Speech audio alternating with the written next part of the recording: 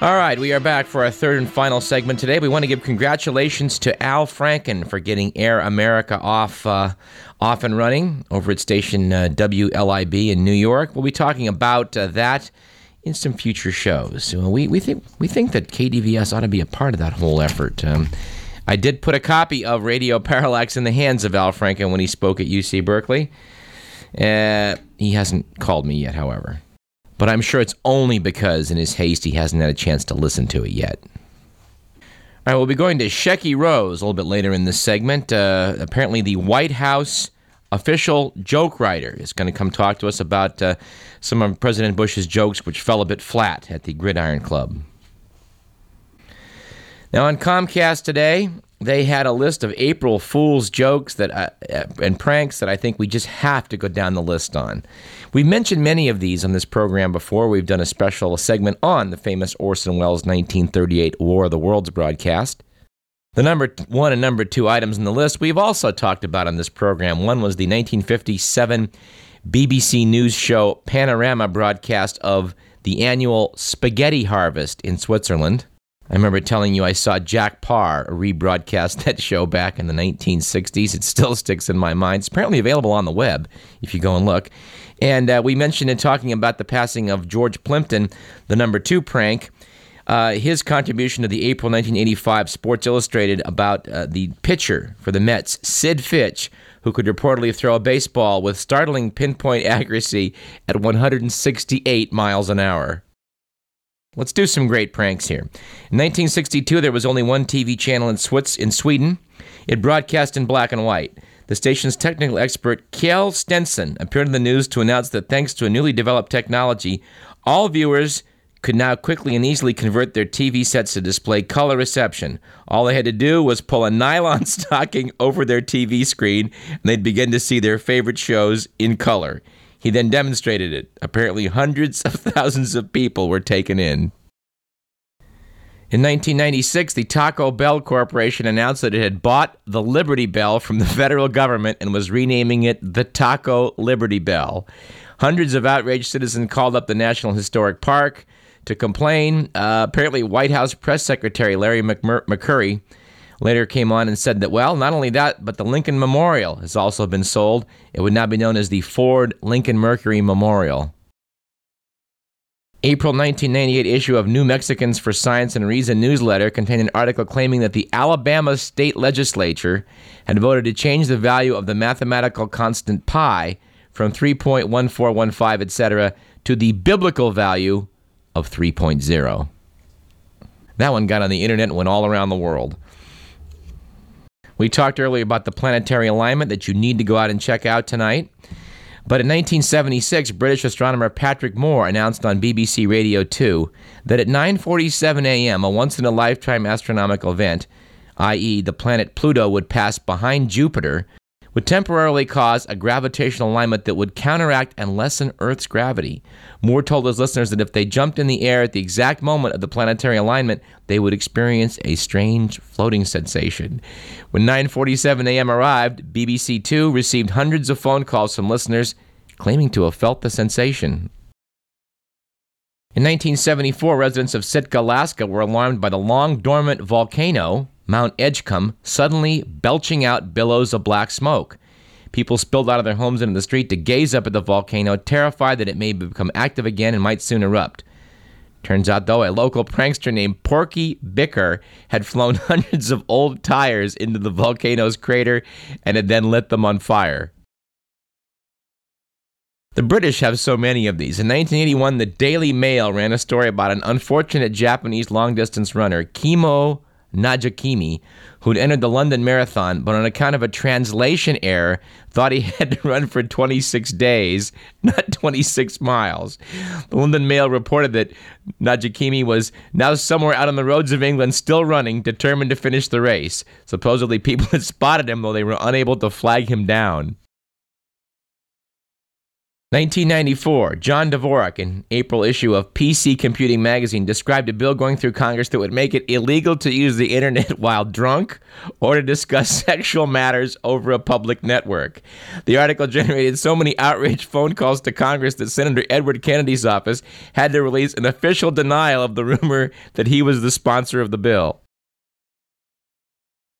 All right, in 1992, the Connecticut Gazette and Connecticut Compass weekly newspapers both announced they were purchased by TASS, the official news agency of the Soviet Union. On their front pages, they declared this was the first expansion of the Soviet media giant outside of the Iron Curtain, noting that after TASS had purchased the Compass, its two publishers had both been killed by simultaneous hunting accidents, which they shot each other in the back of the head with standard-issue Soviet Army rifles. In 1979, London's Capital Radio, which has nothing to do with our local Capital Public Radio, announced that Operation Parallax, which has nothing to do with Radio Parallax, would soon go into effect. The government was going to resynchronize the British calendar, noting that since 1945 it had become 48 hours ahead of other countries, and the British government then decided to cancel April 5th and 12th of that year. Here's one of my all-time favorites. In 1996, Discover magazine reported the discovery by physicists of a new fundamental particle of matter. This particle was dubbed the Big 'Un, could only be coaxed into existence for mere millionths of a second. But amazingly, when it did materialize, it was the size of a bowling ball. The scientists theorized the Big 'Un might be responsible for a host of other unexplained phenomena like ball lightning, sinking soufflés, and spontaneous human combustion. All right, another one by the British. In 1999, the Today program on BBC Radio 4 announced that the British national anthem, God Save the Queen, was to be replaced by a Euro anthem sung in German. The Russians have a lot of good ones. In 1994, Itar Tass announced that an alcoholic beverage company invented a new kind of candy bar, sure to be a favorite with the Russian people. Chewy vodka bars. Bars designed to compete with Mars and Snickers bars would come in 3 flavors: lemon, coconut, and salted cucumber. In 1995, the Irish Times reported that the Disney Corporation was negotiating with the Russian government to purchase the embalmed body of communist leader Lenin. The body had been kept on display in Red Square since the leader's death. Disney proposed moving the body and the mausoleum to the new Euro Disney, where it would be given the full Disney treatment, which would include displaying the body under stroboscopic lights, while excerpts from President Reagan's Evil Empire speech would be played in quadraphonic sound. Lenin t-shirts would also be sold. And lastly, in 1993, Dave Rickards, a DJ at KGB-FM in San Diego, announced that the Space Shuttle Discovery had been diverted from Edwards Air Force Base and would instead soon be landing in Montgomery Field, a small airport located in the middle of a residential area outside of San Diego. Thousands of commuters immediately headed toward the landing site, causing enormous traffic jams that lasted for almost an hour. Police had to be called to clear up the traffic. Of course, not only could the shuttle have not landed in the tiny Montgomery Field, there wasn't even a shuttle in orbit at the time. God, we love this stuff. We may return to some of these on next week's show or the week after. Some of these are just timeless. We love a good prank.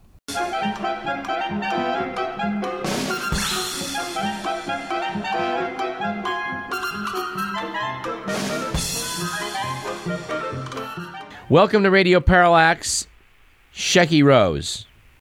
Well, the pleasure is all yours. Is this story true that you were fired? Is it true? Is it true? Divine fired. Well, let go. Given the sack. Shown the door. Booted. Listen, I'm a freelancer. They asked me to help punch up the speeches. Help out with the special shows like this one. When it kills, they take the credit. When it tanks, I'm the bad guy. It's politics, baby. So you're not really the official White House joke writer. I'm the guy they call when they need the funny. You need the funny? I got the funny. Does that make me official? Who knows? They don't call me in the Situation Room and Orange Alerts to spice up the atmosphere with mother-in-law jokes. You know what I'm saying? You get me? Roger. It's not a cabinet level position, okay? Search the Constitution for language indicating a mandate for snappy wit, and you'll come up short. Yes, I'm telling you this. There is no jester at the table envisioned by the Founding Fathers. You get it? You dig? You know where I'm coming from? Are you on the same page? I got you. So where did you come into this whole deal? Oh, I had some success working the campaigns, little digs. Remember Reagan debating Carter with the, there you go again. I do remember that. My suggestion. And remember Mondale's Where's the Beef with Gary Hart? That was me too. Huh. So I guess then you went to work from the campaigns into Washington. No, I went to Europe. They're much looser over there. I wrote some dynamite stuff for Helmut Kohl. Oh, he killed with it. Such as? Well, it was a good little piece. He said something like, don't eat the schnitzel, they're serving schnauzer. You know, it was good. They loved it. They ate it up. Well, okay. So then you came to Washington, I guess. Well, since 88, I started with Reagan. Bush 41 needed me bad. Oh, I tell you, he was in a bad state of mind. Yeah. So what happened this year? Hey, I tried to tell Wolfowitz and Rumsfeld that the missing weapons might die. They said, write the jokes. I wrote. I did put my foot down, though, over bringing in O.J. O.J. Simpson. Rummy thought it would just be hilarious to have O.J. come in and say he hadn't found the missing weapons or the real killers. So you stopped that. I told Rumsfeld, look, pal, I don't tell you how to run a bloated, chaotic military-industrial war machine. Don't advise me how to use the comedy stick, huh? Yeah. Did he laugh at that war machine line? Oh, sure. He cracks jokes about it all the time. Really? No. The guy's got ice water in his veins. He's about as exciting as watching paint dry. Yeah. I've seen more laughs come out of a turnip. Yeah. By the way, you edit some of this out, right? We would never disrespect our leaders in Washington, Shecky. Because look, they pay pretty good. And I do want to call back. Well, I'm sure they will. Me too. Those guys couldn't write a joke to save their lives, I tell you.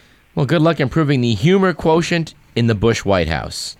Do you think it would be funny if Condi Rice testified with a paper bag over her head? No. Me neither. Richard Pearl thinks it would diffuse the situation. Calls it a knee slapper.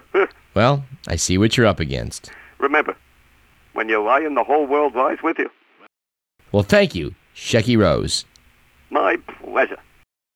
All right, we went a little bit light on our show today. After all, it is April Fool's. We will be back next Thursday with what I think will be a fascinating interview for you with Robert K. Tannenbaum.